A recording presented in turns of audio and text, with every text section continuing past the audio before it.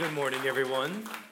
So good to see all of you here in the house today. As Lauren said, I got a couple of quick announcements. If you are with us and you would consider yourself new, you're in that new season, new space, new territory here with New Life Midtown. First of all, I want to personally welcome you. We're delighted to have you a part of our church. And I know it's been a while since I've been in the shoes of someone who's looking for a church. Actually, I had a couple come up to me last week and they said, we refuse to use the language that we're church shopping. I love that. They said, we're trying to discern where it is that God would have us go next. And I understand that. Like you're discerning, God, where would you want me as an individual or my family to plant ourselves so that we can be fruitful? And if this is one of the places that you're considering today, right after service, we have what's called New Life Next. It's a lunch that we serve, and it's an opportunity for us to share with you some of our history, some of our story, some of the things that are important to us as a people, where we feel like God is calling us to head in the future. It's also an opportunity for us to field any questions that you guys might have as you're trying to discern, God, is this the people that you're calling me and my family to? This is like, I'm seriously like, probably like 10 feet away from you, and you can ask any question that you want as it relates to, should this be the church that God wants us to be in? So if you have time today, we're going to make it super, super quick. We will serve you lunch, and after we all eat together, it'll probably be a max of about 30 minutes that we'll spend together talking about who we are and who you are. So if you have time, we'd love to have you. All right, the second announcement I want to make is for those of you who are members in the spirit of membership here at New Life Midtown, our family talk, we have a record-breaking family talk. 186 people. Guys, that's craziness. Like, we're going to break down this room. We're going to set up round tables, and it's going to be crazy tonight. So, and we have a lot of important things to talk about and a lot of stuff to talk about. So, my appeal to you is if you could come a few minutes early, because we would like to start right at 4:30. 4:30? Sorry, 4. 4. We want to start right at 4. Boy, that would have been awful. I would have literally like messed everything up right there. So I need you to erase 4:30 from your memory. 4. Just do that. Just 4 o'clock, 3:50, 3:45, 3. But in terms of registration, getting your kids all set up, getting in the room, we'd like to start right at 4 o'clock sharp. All right? So looking forward to being with you this afternoon. All right, I've got loads of stuff that I want to cover, and so I'm going to pray. If you have your Bibles, go ahead and start moving your way to the book of Nehemiah. We're going to start in chapter 1 again. We're going to move from chapter 1 into chapter 2. And I've got a burning word in my heart that I think is for you, and it's for this hour, and it's very, very important. Very, very important. So, Holy Spirit, I just ask right now for a fresh empowerment of the Holy Spirit upon all of us. Lord, upon me, who's been assigned in this moment with the task of communicating this message, and Lord, with all of us who have been assigned with the task of hearing this message and discerning this message and applying this message to our lives. Father, I ask today that the Holy Spirit of the living God, the one who brings revelation, the one who reveals truth, and the one who reveals Jesus, I pray, Holy Spirit, that your activity in our midst right now in the preaching of the word would increase and be strong. Lord, I pray that where you need to bring conviction, that you would bring it in just the way that you know how to bring it, in a way that cuts but that heals. Lord, I pray for those of us who need comfort by the Holy Spirit, you would comfort us. Those of us who need encouragement, those of us who need admonishment or rebuke or correction, Holy Spirit, I pray, come and do these things. To each and every one of us uniquely and individually and collectively and corporately in Jesus' name. Amen. Amen. Nehemiah chapter 1, we're going to begin in verse 3. We're in the second installment in the series on the book of Nehemiah, and I am getting rocked. And I want to encourage you to read the book of Nehemiah during this series. We know that we're going to go at least 7 weeks. We'll go 8 weeks max. The more I'm digging into this, I'm going, wow, we really could spend a few more weeks on this. And there are some messages that I just don't want to rush through, today being one of those. I don't want to feel this pressure to rush through this message. And before we get into the reading of the scripture, I do want to say two things about Nehemiah at large And I want to say something about today's message in particular. You're going to be tempted. Some of us in this room are going to be tempted when we hear this message to run out and try to lock down and do this message in our own strength and even partner with a spirit of religion with what I'm about to share with you today. And what I mean by that is there is what Paul calls the letter of the law, and then there is the spirit of the law. And it is absolutely critical that when we get into what we're about to get into, that we have the help of the Holy Spirit to help us to hear and to discern our lives by the spirit of the law. And I don't have tons of time to unpack all the theological implications and nuances of the spirit of the law, but this is where we cry out for the help of the Holy Spirit. Holy Spirit, show us how to do this. Help us do this. Otherwise, we're going to fall into the pitfall of what the Pharisees did, trying to legislate a righteousness and obedience to God, trying to live according to a standard based on their own strength and based on their own human understanding, all right? So that's that. The second, as we talk about every one of these messages in Nehemiah, I'm hoping that you listen to these messages on 4 levels. First, that you listen to every one of these messages on the personal level. How does this affect me? Today, you're going to hear some things that is direct application to your life. Secondly, I want you to listen to these messages thinking about how it affects those that are closest to you within your inner circle of relationships. That could be your friendships. That could be your marriage, your children. That could be your parents, whoever it is that's within that closest circle of relationships in your life. I want you to listen to these messages on that level. Thirdly, I'm hoping that you listen to these messages on the level of thinking about the spiritual family that God has planted you in. What are the implications of this message for us as a community of believers?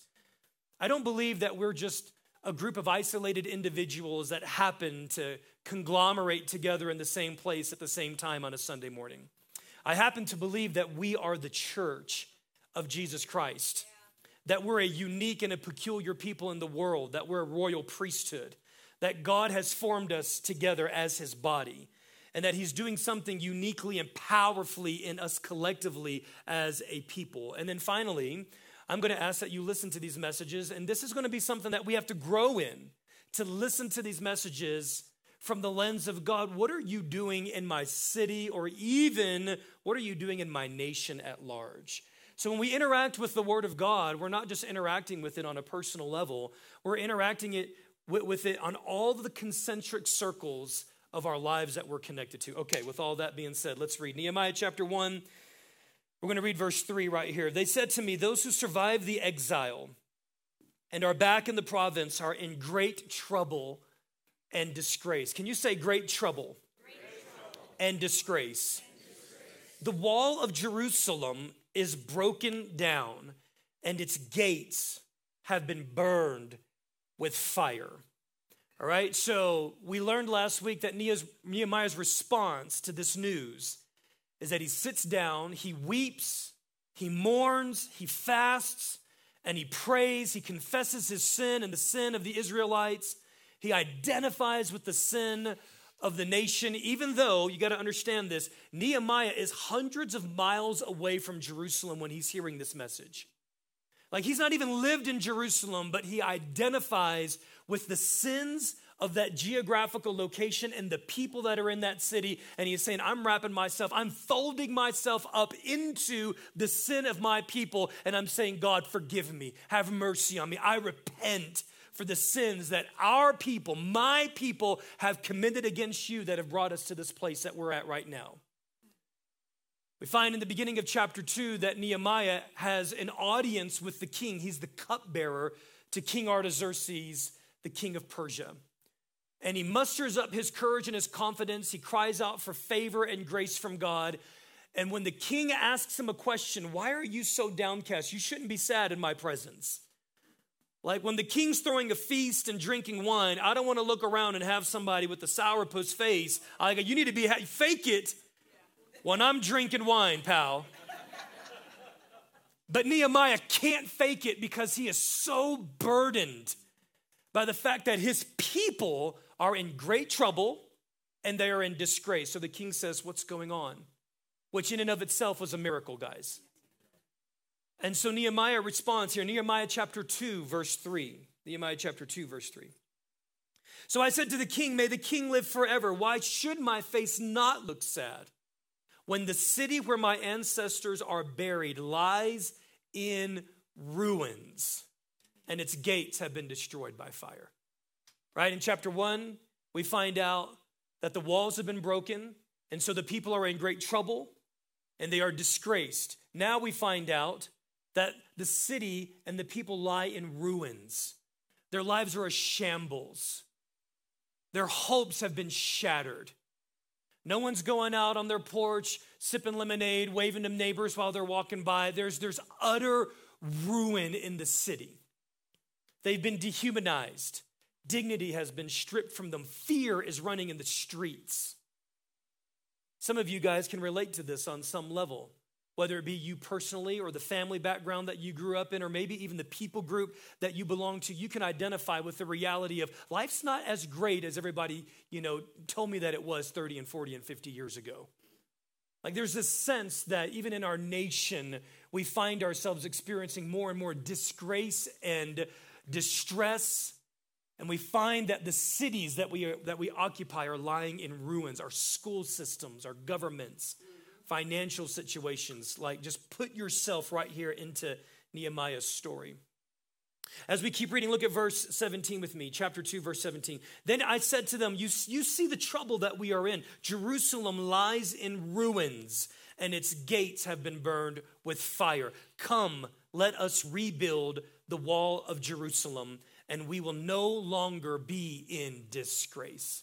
I actually jumped ahead. That was Nehemiah chapter 2, verse 17. Look with me, if you would, at chapter 2, verse 13. Chapter 2, verse 13. So Nehemiah gets the approval of the king to go back to Jerusalem with a lot of favor and a lot of provision. I mean, he just says, I'm going to ask for everything. Send me back, give me time off, give me paid vacation, pay for my house, give me a letter that makes sure nobody messes with me, and the king gives it all to him. And Nehemiah attributes it to the goodness and the grace of God. Nehemiah arrives in Jerusalem, and in chapter 2, verse 13, we find out that upon his arrival, look at this, he says, by night I went out through the valley gate. So now he's in Jerusalem. He's made the trip back. I went out through the valley gate toward the jackal well and the dung gate. I always laugh when it says jackal. I'm just jackal well. I just laugh at that. And the dung gate. And both of those, right? Yeah, I read those to my kids and they just snicker. I'm like, seriously, guys, grow up. But it is really funny. Okay. And look what he did. He says, I examined the walls of Jerusalem, which had been broken down, and its gates, which had been destroyed by fire. So we're seeing a theme here. Within 2 chapters, we find 4 verses where the author explicitly says that the walls have been broken, and the result of the walls being broken are the people are in distress, the city is in ruins, and the people have been shamed. The people have been shamed. And secondly, we find out that not only have the walls been broken, but the gates have been burned with fire. So broken walls in the book of Nehemiah equal 3 things. Broken walls equal trouble, ruin, and disgrace. Trouble, ruin, and disgrace. Now, we can wrap our heads around this physically. Like there are some of you in the room, I've been to your homes. Like there is more security systems and cameras around your homes than Fort Knox. I mean, it's nuts. Like I'm not going to call anybody out, but I got a friend of mine who literally has every room in his house on his phone, and multiple times a day he is checking, oh, look, a leaf blew by. What is happening here? I don't recognize that car. Who is that Amazon guy? I mean, it's just like, I see you. He's got 3 children, and he just knows, like, every moment of the day, he's got those guys on lockdown. Like, we understand the concept of security and building up physical walls. In the modern era, our notion of security is this. It's Ring cameras, it's ADT. Like, we understand that. Some of you guys have big, massive dogs. I have another friend of mine. Big, burly, massive dog. I mean, like sweet as a cute little bear would never, but people don't know that. And so what they have around their house is a little electric fence. that keeps that dog in and also keeps intruders out, right? So we understand the notion of walls. But the word of the Lord for us today is that there are walls in your heart and in your mind that if you don't take the time, I'm feeling my help coming on now, that if you don't take the time to examine, identify, and fortify the walls around the most precious things in your life, then the result of that will be three things. You're going to be in great trouble, which means that you are exposed to danger, right? Number two, there will be ruin when you don't take care of the walls of your thought life, when you don't take care of the walls of your purity, when you don't take care of the walls that protect offense from entering into the garden of your heart, then you will experience disaster and devastation in your thought life, in your emotions, in your relationships. Some of us look around and all we can see is ruin and devastation and go, I don't know why this is, but we've not examined the walls of our lives. It's our children, our marriages. Listen, none of you are a victim. You're not a victim to your family of origin. You're not a victim to the culture that's around you. God has given you a divine responsibility and mandate to cover and guard and defend and protect the things in your life that matter most. Here's what I know about walls. When walls are compromised, the valuable things are vulnerable. When walls are compromised, the valuable things are vulnerable. Many of you may know that several years ago, our house got broken into. Little did we know there was someone who was watching our home, watching when we came, watching when we left. They would park across the street from us. Months later, we began putting things together and realizing, oh my gosh, they were casing our house for months. And on one day when I was at work and Chrissy took the kids to school, she arrived home and the garage door was open, the internal garage door was open, our checkbooks were stolen, and it took hours to restore those things that were violated and stolen from our house. And here's why. When the walls are compromised, the valuable things are vulnerable. You and I need revelation today, and I've been saying this for the past couple of weeks. We need revelation to even discern what's valuable. Because if you have no revelation of what's valuable, you're not going to go through the extra lengths to protect the things that are valuable in your life. Are you hearing me today?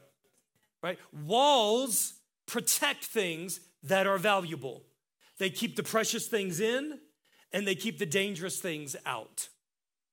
Now, I'm going to switch gears here, and I'm going to get really, really personal today. I'm going to get really personal. So for those of you who aren't new to the family, I'm just praying a special grace on your lives today. Everybody who's part of the family, you guys know who Pastor Jade is. We're just going to get really, really, really personal today. Amen. All right? Go with me to Genesis chapter 4. Genesis chapter 4 tells the story of one of the kind of first cascading effects of the sin of the garden. Genesis chapter 3, we find out that the enemy gets into the garden. We're going to talk more about that here in a minute because, by the way, Adam was tasked with guarding and defending and protecting this garden. How did the enemy get in? Why is the enemy having a conversation with my wife if I've been given an assignment in the spirit and in the natural to protect the garden of my marriage? So we'll get to you later, Adam. But there's a breach in the wall of the garden, and the enemy comes in and he begins having a conversation with Adam's wife. And as a result of this, Adam participates with sin, and sin touches all of humanity, and their children are the first point of collateral damage to him not examining and defending and fortifying the wall of the garden that he's been placed in. Cain murders his brother, Abel. This is Adam's two sons. But before he comes to that place where he murders his own brother, church, he has a conversation with God. God says, Cain, what are you doing right now? God knows. Cain, what are you thinking about right now? Cain, what are you stewing on right now? Cain, let's talk about this offense that's going on in the garden of your heart right now. There are weeds and roots of offense that you are nurturing that are going to end up in murder if you don't deal with them. And this is what God says in Genesis chapter 4. Look with me. Verse 7, he says, if you do what is right, will you not be accepted? This is God speaking to Cain. But if you do not do what is right, sin is crouching at your door. That's right. Now, every single one of us need a dose of the fear of the Lord right now. And you need to realize there is not a day in your life where the enemy is not crouching at your door to take you. It's the punch that we're not expecting that takes us out. And in the same way that couple were watching the gates and the walls of my house to take advantage of us in a moment of vulnerability, you need to know there is not a second in your life where the enemy is not watching the gates of the doors of your life. That's right. He's setting up traps. He is setting up pitfalls. He is setting up snares. He is a chess player. He's thinking multiple moves down the road.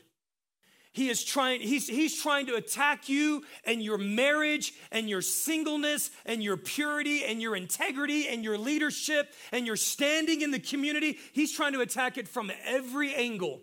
And if he can't get you with pride, he'll get you with lust. And if he can't get you with lust, he'll get you with selfish ambition. He'll get you with division. He'll get you with resentment. He'll get you with unforgiveness because sin is crouching at your door. And it desires to master you. Sin is not satisfied until it controls every area of your life. Sin is not satisfied until it begins to consume and dominate not only your life, but every single person that you're connected to. Because the enemy doesn't just want you, he wants your influence. He wants your voice. He wants the prophetic voice for a generation that God has given to you. And if he can get you, he can get the thousands of people that you're supposed to influence in your day. He's crouching at the door and he desires to have you. Walls protect things that are precious. Walls protect things that are valuable. What is a wall? A wall, it's a boundary. It's a boundary. It's a standard. It's a law. The Word of God can serve as a wall in your life. But the problem in the culture that we've created is we don't want boundaries. We don't want government. We don't want the government of God. We don't want anybody telling us what to do. We don't want anybody telling us hard things. And so consequently, church, listen, we have a generation, and I'm not even talking about the world, I'm talking about the church. We have a church in this hour of history that is vulnerable to the attack of the enemy because the walls of accountability and standard and righteousness and holiness and purity, they're low. They're broken. They're broken. They're destroyed. They're damaged. And consequently, the church is vulnerable. The church is vulnerable to the ideologies of the age that we live in. Oh, it's okay. It's no big deal. Let's talk here for a minute about gates. So we're learning in the book of Nehemiah that there's two things that Nehemiah he's examining. He's examining the state of the walls, which are boundaries, standards that protect us. They keep valuable things in, they keep threats out. But then at these juncture points around the walls, there's gates. What are gates? Gates are simply doors. Gates govern access. They allow entry and they allow exit. And this is where I want to equip you to be a victorious people today. You've got to listen today. Some of you young ones in the faith right now, you have to learn and understand this is an invaluable principle to the future of your victory in life. Amen. You have gates to the garden of your soul. One of the most important things, one of the most precious things in your life is your heart. And every single one of us have gates that allow entry and access into the garden of our heart. Anybody have any idea where some of those gates are? Okay, your eyes are a gate. Your ears, what you listen to, are a gate. Your mind, what you think about, is a gate. And this may seem a little counterintuitive, but actually even your words can become a gate into the garden of your heart. Right? So you'll notice in the book of Nehemiah that Nehemiah has this incredible blend of understanding the spiritual and the natural. That he doesn't just pray for the walls to be built, he goes and he builds them. Right? But he doesn't just go out there and work, he prays. And there are spiritual gates that are actually allowing things into the garden of your heart and your mind that are affecting the state of your spiritual being. Are you hearing me today? Yeah. Go with me to Genesis chapter 2. When Adam was first created and God put him in the garden, the Lord gave him a very simple command. Genesis chapter 2, verse 15. The scripture says, the Lord God took the man and put him in the garden to do two things: to work it and to take care of it. We'll talk about working the garden another day. But this word to take care of it is a really fascinating word in the Hebrew. It's shamer. Shamer, S-H-A-M-A-R. And the range of this word is fascinating because essentially it means to guard, to defend, to protect, and to watch over with the purpose of keeping that good thing that God has entrusted. So Adam was commissioned by God to be the watchman of the garden of responsibility that God put him in. Are you with me? Yeah. Every single one of us have gardens in our lives. You have the garden of your thoughts, you have the garden of your heart, you have the garden of your closest relationships. And listen, for those of you guys who feel that God has called you into this earth to be a prophetic voice to your generation, that should be everyone, the borders of your prayer life will be the borders of your ministry. That's right. The borders of your prayer life will become the borders of your ministry. You want more influence? You want more authority in the Spirit? Then take a look at what's in your garden and write those things down by name and begin to speak who is in your garden before God and cover and defend and protect the garden that God has placed you in. Go with me to Proverbs chapter 4. I want to lean in on this notion that the most important thing in your life is your heart.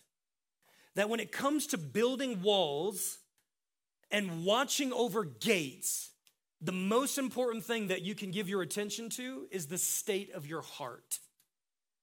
What is the state of your heart right now? Because if your spiritual fervor and fire and energy is low, it's a heart issue. If your relationships are in disrepair, it's a heart issue. If there's vulgarity and lewd jokes that are coming out of your mouth, it's a heart issue. If you're struggling with certain addictions with the things that you look at, it's a heart issue, okay? Over and over and over again, I can show you scripturally that what is coming out of your life can all be traced back to your heart. Look at Proverbs chapter 4, verse 23. Very, very simple scripture here. Most of us have heard it before. The scripture says to guard or watch over or protect or defend your heart with all diligence. Some other words has been translated vigilance. The word here is actually an offshoot of our word in Genesis chapter 2, shamer. It's a variation of this word. So I want you to think about this. The literal definition here in the Hebrew of this word diligence, above all else, guard your heart. All right, this is where I don't like the NIV, because in other translations it says, above all else, guard your heart with all diligence, vigilance. And the word vigilance and the word diligence right there is our offshoot of shamer. And here's what it means. It means to watch over like a guard watches over a prison. Like with that same level of violence and vigilance that a prison guard would watch over a prison, the scripture is telling you, you need to watch over your heart with that same level of vigilance. Now, here's how I want to translate this. Friends, we have to stop being passive and permissive with what enters into our hearts. Like you have to be, and this is where, if we're not careful, we can slip into this letter of the law. And this is exactly what the Pharisees did. But you've got to get really honest with yourself. What are you allowing into the garden of your heart through the gate of your appetite? Listen, let's all be honest with ourselves.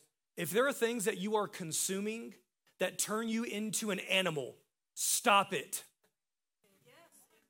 Build a wall. There are certain places I cannot go, church. I just can't go there. You may be able to go there. I can't go there. There are certain things that I can drink. You can't drink. Don't drink it. Like some of you just need to build a wall and say, I'm not allowed to drink alcohol because the old man inside of me is still so strong that once he tastes a drop of that stuff, he powers up.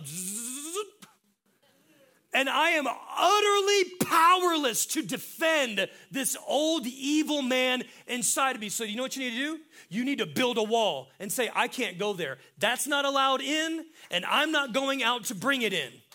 Are you hearing me today? There are some of you, your phone, you need to put some things on that phone.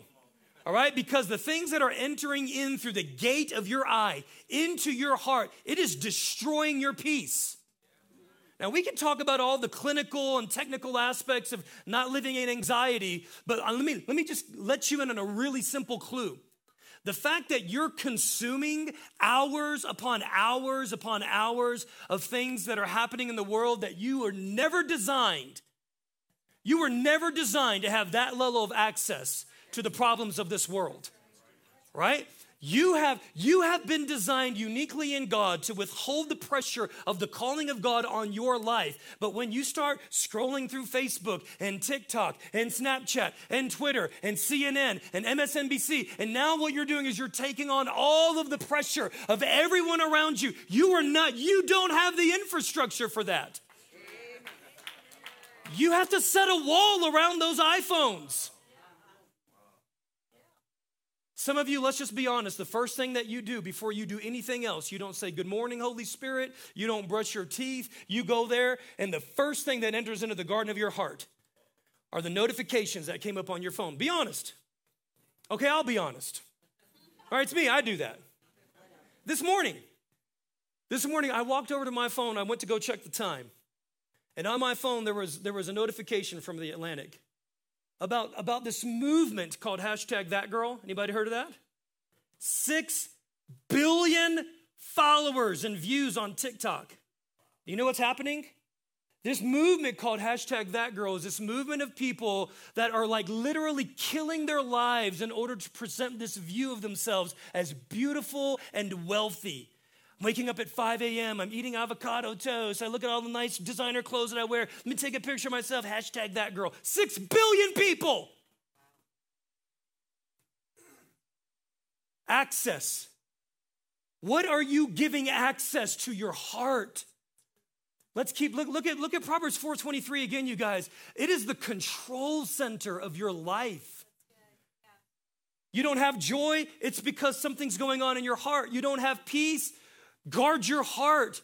What are you allowing in? Anxiety, fear, insecurity, doubt, control, manipulation, threats. What are you allowing to grow in the garden of your heart through the gate of your eyes?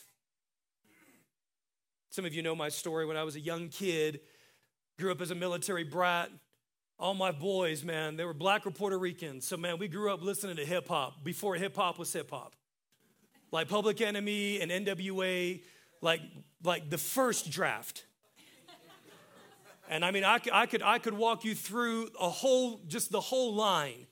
If it came out between 1985 and 2000, I had the CD and the record, and it was nonstop. But you know what that was put in my heart? Rage, violence. And then it's Jodeci and Silk. And I mean, like, listen, I could go on. So you know what else is growing inside of me? Lust. Lust and rage. Lust and rage. You know where it's coming? Through the gate of my ear. Feeding. And you know what's happening?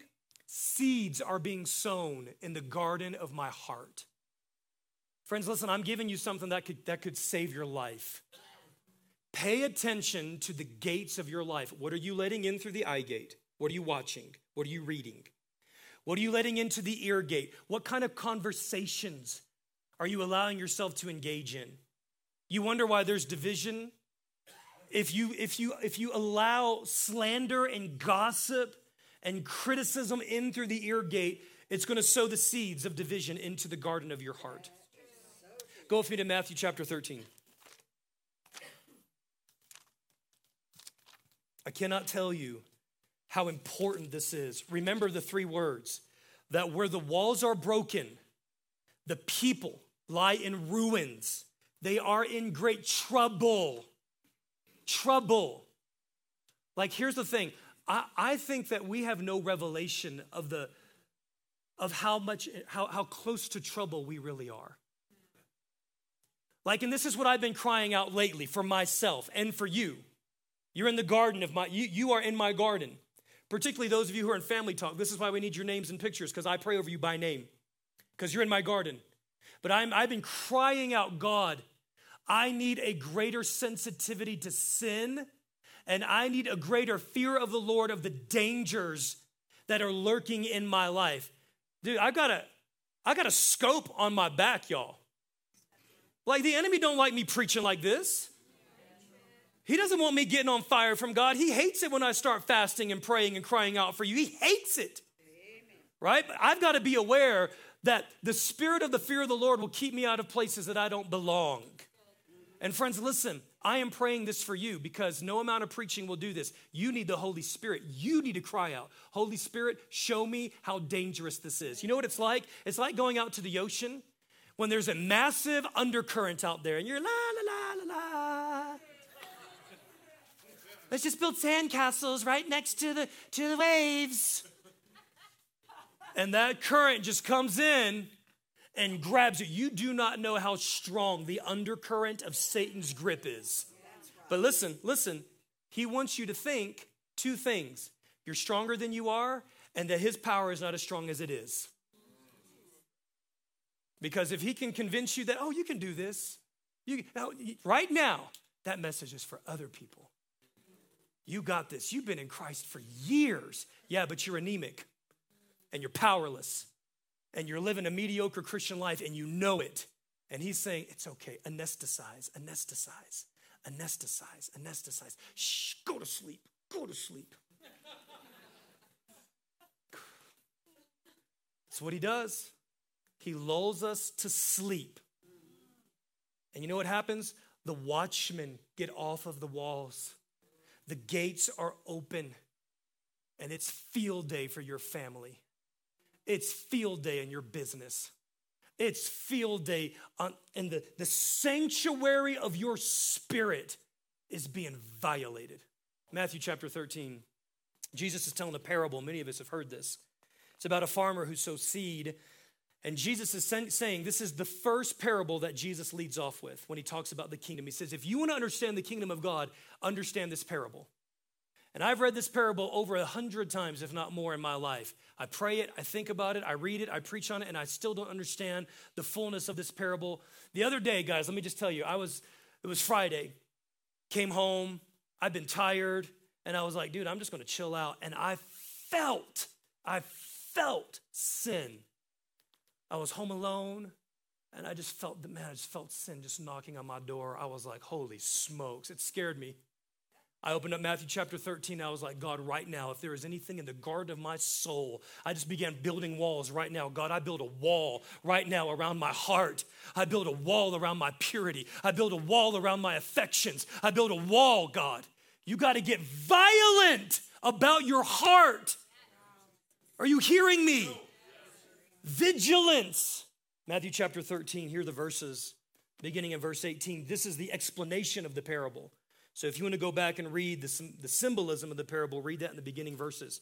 Jesus is explaining the parable, and he says, listen then to what the parable of the sower means. When anyone hears the message about the kingdom and does not understand it, the evil one comes and snatches away what was sown in their heart. Every time you hear the word, the enemy is waiting to snatch it out of your heart. And we wonder why our churches are not powerful. Because we're not building walls. You say, well, how do I build a wall, Pastor Jay? Just say, in the name of Jesus, I build a wall around my heart and my mind. God, cover and protect the word that is being sown in the field. Don't take it lightly, friends. Stop being passive with your spirituality. That's the word. Stop being passive. Stop being a watchman who falls asleep on the wall of your heart. Do you know what this actually means right here when anyone hears the message and does not understand it? It's not the simple of heart who are going, man, I really wish I could understand that. If you have a heart to understand the word, God is going to move heaven and earth by his spirit and the church to make the word come alive. What this means is they have no desire to understand it. They shrug their shoulders. That's why their hearts are hardened. They think they already know. The most dangerous, deceptive place that you can be in your spirituality, in any arena of your life, is to assume, I know that. Oh yeah, but he's probably going to go to Matthew chapter 13 right now. He's probably going to hit that whole parable of the sower. He's probably going to talk about the state of our heart. Right? Listen, you are in dangerous territory, friend, because you have traded a pact with the spirit of religion who is designed to put a blinder around the eyes of your spirit, to neuter you into low-level Christianity and to keep you from living in power. Be careful when you think that you know it. Let's see what else happens in the garden. Verse 20, the seed that falls on rocky ground refers to someone who hears the word and at once receives it with joy, but because they have no root, there's no interior root within themselves. You know people like this? There's no depth. Always changing, one job, doing something like, listen, have some stability in the infrastructure of yourself. That's what the scripture is saying. They have no root in themselves. They're flighty. They're superficial people. They're easily moved. They're emotional. And so consequently, they're going, yeah, come on, preacher, right? But they don't sit with the word. They don't wrestle with the word. They don't say, God, let the word examine me, try me, convict me, correct me, rebuke me. They're like, oh, that one doesn't feel good. Let's go to something else, right? Be careful. Pay attention to the way you listen to the word. Here's the next one right here. Verse 22, the seed falling among thorns refers to someone who hears the word, but the worries of this life, number one, the deceitfulness of wealth choke the word, making it unfruitful. What are the worries of your life? What are the worries of your life that are keeping you from guarding the territory, the real estate of the garden of your heart? All right, Jonathan, you can come up. I want to give you two really quick verses here. They came to me this morning as I was praying into this and over this. So they're not going to be on the slides, but you can write them down in your notes. One is Proverbs.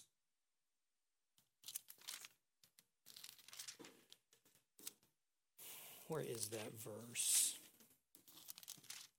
Proverbs chapter 24. I'm going to read Proverbs 24, then I'm going to go to John chapter 14, verse 30. But I just thought this was, wow, I was praying this and it just shot up. And you communion attendants can come on forward when you all get together. Proverbs chapter 24, look with me at verse 30 if you have your Bibles. I went past the field of a sluggard. I went past the vineyard of someone who has no sense, no spiritual insight. Foolish. Verse 31, thorns had come up everywhere. The ground was covered with weeds. Look at this. And the stone wall was in ruins.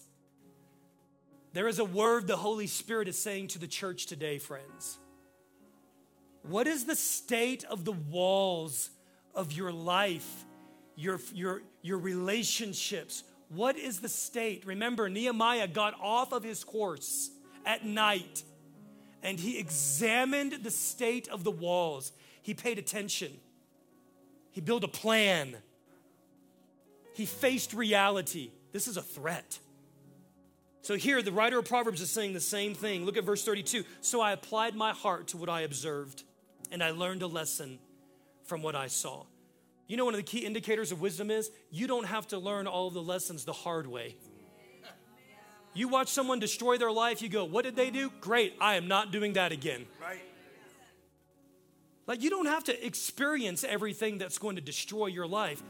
Like, do you want your life to be in shambles? No? Good. Build a wall. Build a wall. Run from evil. Paul says this of his young son Timothy. He says, flee, flee, flee, flee, flee. Get away from that. Stop flirting.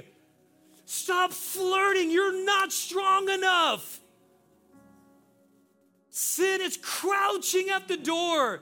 Do you know what I've been praying all week long, guys? Listen to me. Even this morning, 3 hours I was up. Here's what I was praying. God, please. I feel the weight of the fear of the Lord on this message. I need your help. I don't know how to preach this in a way that cuts through the layer of passivity that is in our culture and in the church. I need the Holy Spirit to land on this. Flee. Flee. Why are you still drinking that stuff? It's destroying your family. Years ago, there was a man in this church, got addicted to marijuana, threw his entire family of 4 beautiful children away. Do you know why? Because he just flat out said, I refuse to fight this. I want this. I love this more than I love 4 beautiful children. Friends, listen to me. Build a wall and watch over with vigilance the gates of your heart. This is what Jesus said. This is the last verse. John chapter 14, verse 30. Here's what Jesus said. Jesus is about to leave the earth, and he's talking to his disciples. You guys can stand up because we got to get moving here. And here's what Jesus said. He goes, listen, I'm about to go away. I've said everything I need to say to you. And there it is on the screen. The prince of this world, he's coming. Satan, Hasatan, the accuser. The beast, Leviathan, the dragon. Like, you are no match for Satan, friends. You are no match. Satan is coming. This is what Jesus said. But then look at the next verse right here. Look at the next word. Sorry, the next word in verse 30. My bad. He has no hold over me. Some translation says he has no place in me. He has no place, no hook. There's no hook inside of me. This is what Jesus, he has no claim on me. Some translations say there's no power. He has not 1 ounce of power inside of me. Do you know why? Because Jesus has vigilantly guarded the gates of his life for the sake of humanity. You think Jesus wasn't tempted? It wasn't just the wilderness where Jesus was tempted, friends. Every single day, bitterness, rejection, frustration, division, slander, lust, pride, arrogance. The scripture tells us in Hebrews chapter 4, our great high priest, there is no sin or temptation that is common to humanity that he has not touched. But he violently guarded the gates. And he built a wall so that he could be a pure sacrifice for you and for me, friends. Will you just pause here? Let the Holy Spirit speak to you. Holy Spirit. Holy Spirit. Be a refiner's fire and a launderer's soap today. Holy Spirit, wash us. Speak to us. Shout in our spirit, man, today, Holy Spirit. Get our attention. Shake us out of our lethargy. Shake us out of our spiritual slumber, oh God. Arouse us today, I pray. Rouse our spiritual attentiveness, God. Make us sensitive again. God, forgive us today. We've just been passing things off. Oh, I struggle with that. God knows I struggle with that. Lord, I pray right now for the fear of the Lord to drop in. Not a spirit of religion, not the letter of the law, but the spirit of the fear of God to settle in. Draw us into the word. Let us look intently into the perfect law that gives freedom. In the name of Jesus. God, you can cut us and you can wound us because it's the wounds of a faithful friend that bring life, God. You can discipline us because every father disciplines the children that he loves, God. Speak to us.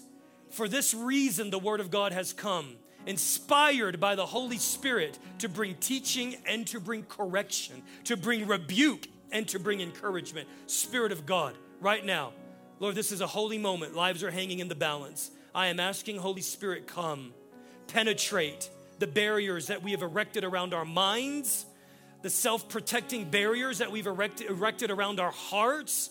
God, I know that the mind will justify what the heart has chosen. Now, God, wrestle with hearts. Wrestle with the hearts in this room, I pray, in the name of Jesus. Bring revelation, God. Rip veils off of our hearts and open our spiritual eyes that we would see truth and that we would repent, oh God. Let us be aligned with the truth of your word in the name of Jesus. Friends, let's come and let's receive grace and let's receive conviction and let's receive cleansing and let's receive empowerment in the body and the blood of Jesus. You may come to the table today.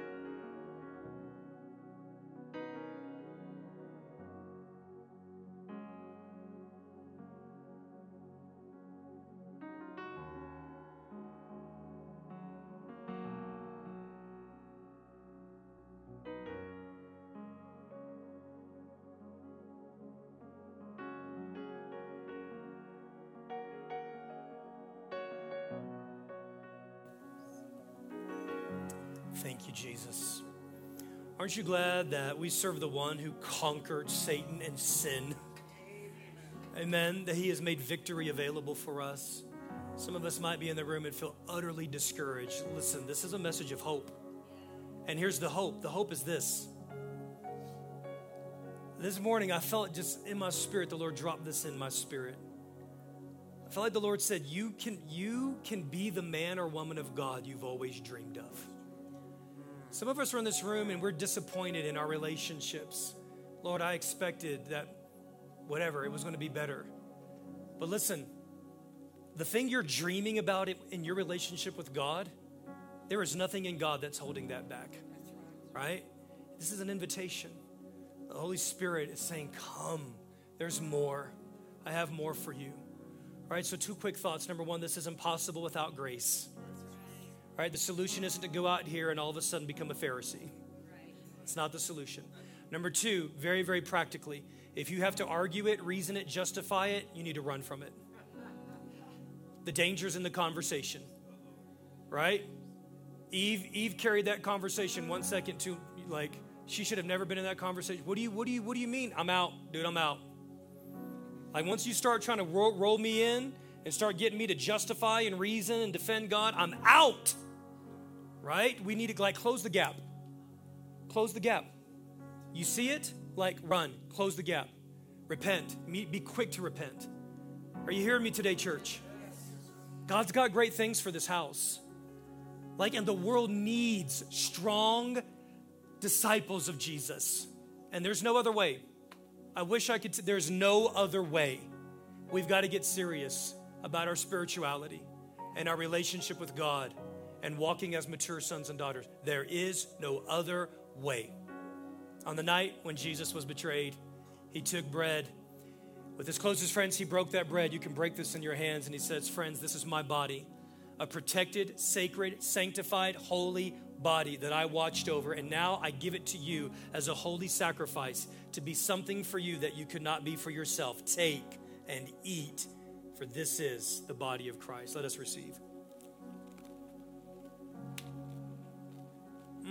Receive strength, church. Then he took the cup and he says, this is the cup of the new covenant of my blood.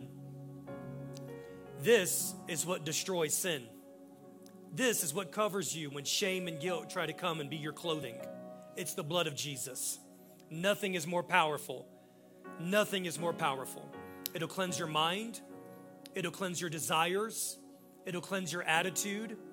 It'll cleanse you. It'll make you clean. It'll make you whole. So Jesus, right now we ask, come.